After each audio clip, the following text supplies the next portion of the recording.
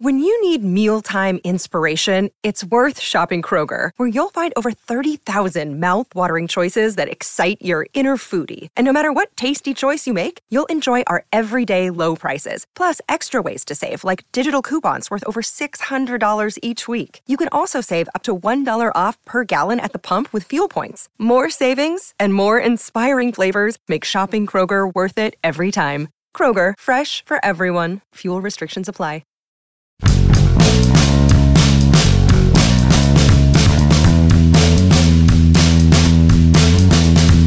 When looking for solutions to the very obvious, glaring, maybe now flaring holes in this team's rotation, time to start thinking well outside the box, apparently. Good morning to you. Good Friday morning. I'm Dejan Kovacevic of DK Pittsburgh Sports. This is Daily Shot of Pirates. It comes your way bright and early every weekday. If you're into football and or hockey, I also offer daily shots of Steelers and Penguins, the other two teams in town that I cover. Pirates Fest gets going this weekend, and it'll do so, as I've been discussing all week long, under the cloud of management having done next to nothing to address the roster, and in fact having allowed it to lapse into something that appears like it could be worse than last year's roster. What's more, given that they've been connected to so few free agents, even the ones one might think would be in their price range, it can give off the air, and it might be the right air, that they don't really care. Or maybe they're just trying something different. A name came up yesterday in my direction that honestly I hadn't known or thought about very much before that. That's Domingo Germán.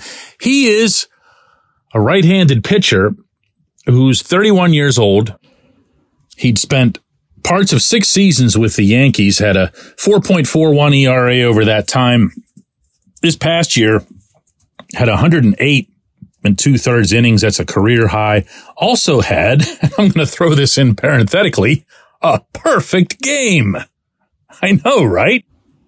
But then in early August, following an episode in which he was apparently drunk in the clubhouse, he argued with his teammates, he argued with Aaron Boone, the manager, he flipped a couch, went totally nuts, and then went into the stadium nap room while the rest of the team was getting ready for the game. That prompted the Yankees, and not without cause, to enter him into a treatment program.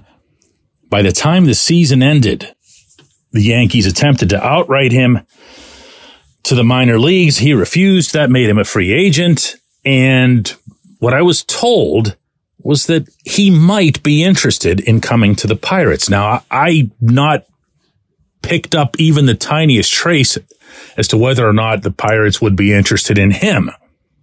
That, of course, would be one heck of a debate. Not just within the team, but also, all of us. There'd be plenty of discussion for sure. Now, here's what's known. If the Pirates were to get him, they'd be getting somebody who is a decent starting pitcher who's got some durability to him. And of course, he'd be better than 90% of what they have now, which is next to nobody. That said, the amount of homework they'd have to do, the amount of verification, the amount of convincing that it'd take on the part of the athlete to ensure that this doesn't backfire on them in the worst way, that's a big bunch of baggage. It really is. And for what? You'd be getting somebody who was pretty good, and you'd be getting them on the wrong side of 30, and you'd be getting them right after another organization just said, get lost. And I have no problems whatsoever with second chances. In fact, I happen to believe firmly in them. Not that I'd ever want Felipe Vasquez back. That's a little different. But when you're talking about substance abuse, when you're talking about, if you're talking about, in Germán's case, isolated instances, then you can assign them as being exactly that. Without infinitely more knowledge than what I've got right now, this is a tough call. This is a really, really tough call. It might be exactly that, even once the Pirates would have all the information that they'd want or need. What this reminds me, though, of, in general, more than anything, is why did it have to get to this point? Why did it have to get to where there's Mitch Keller and fill in the blanks? And no, I'm not about to go on my standard screed about what. I'm going to try to actually make it through an episode without doing that. But it's been a while now. This will be the 5th year for this management team.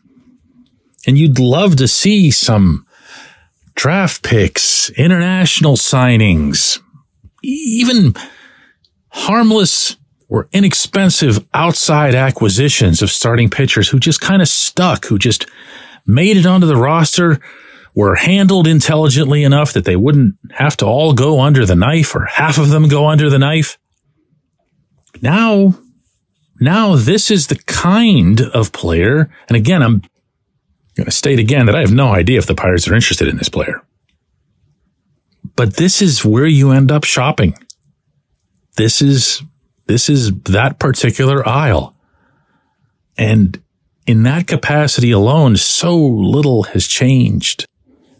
I had a couple of regular listeners post outstanding commentary under where we store these episodes on our app on DK Pittsburgh Sports.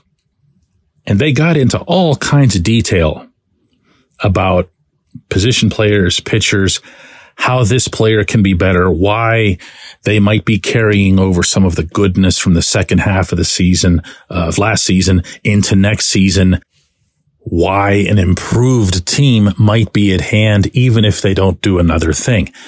And they made a lot of sense. I'm not Nostradamus. I'm not in a position to say the future is going to be exactly this. I have no idea any more than they do or anybody else does. But the effort was appreciated. And at the same time, they wouldn't have had to make the same effort that they did if we'd be surveying a very different scene over these past 4+ years. And nobody can counter that. We were not supposed to be getting into year 5 and seeing arguably a lesser rotation than what was in place in year 1. When we come back, J1Q. This portion of Daily Shot of Pirates is brought to you by our friends at North Shore Tavern, that's directly across Federal Street from PNC Park. It's home of Steak on a Stone, an eating experience, underscoring the word experience. The steak is brought to you partially cooked on an 800-degree stone, and you do the rest. It's a ton of fun, it's a great meal, and it's a baseball atmosphere like no other in Pittsburgh. North Shore Tavern, right across Federal Street from PNC Park. Your front door, your car, your bike, your computer, your gun.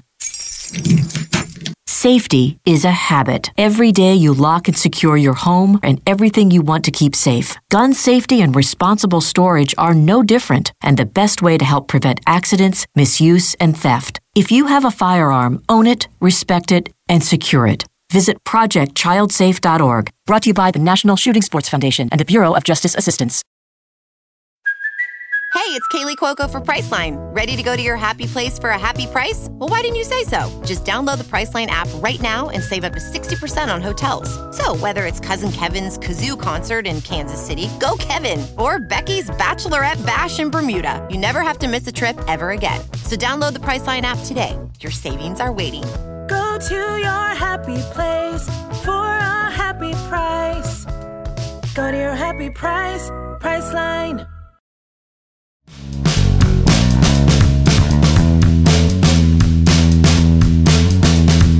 Today's J1Q comes from Dan in the Mon Valley, who says, DK, a lot of the Pirates' hope for improvement would depend on O'Neal Cruz bouncing back, and all I can say is, do you remember Rennie Stennett? He was never the same player after the gruesome leg injury. I remember Mr. Stennett, Dan, in ways that are different than most. When I was a very young child, he was my favorite player. It wasn't the biggest names or even the biggest bats. It wasn't Willie Stargell, Dave Parker, all the other big names from the lumber company. It was Mr. Stennett. The reason I'm referring to him as Mr. Stennett, for anyone who wouldn't know, is that he passed not so long ago. I was blessed, and I mean blessed, to have been able to meet the man shortly before his passing and was able to share with him my recollections of him as a child and how much he meant to me as a child and my love for baseball. So yes, I definitely remember Mr. Stennett. I also remember that when he was hurt in the middle of a season, he and Parker were tied for the best batting average in the National League. They were in a virtual dead heat for the title. Both of them, if memory serves, hitting .336. That's how good he was. And then, of course, there was the play at second base where his spikes planted into the dirt and the leg went a certain way that it shouldn't. And yes, you're right. He came back. There had been some doubts that he would come back. He came back and he became a valuable bench contributor to the 1979 World Championship that, of course, remains the franchise's last.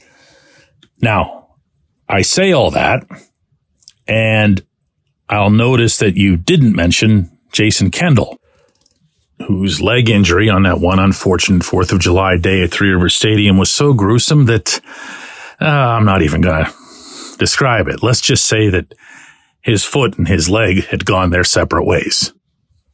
But the kid came back.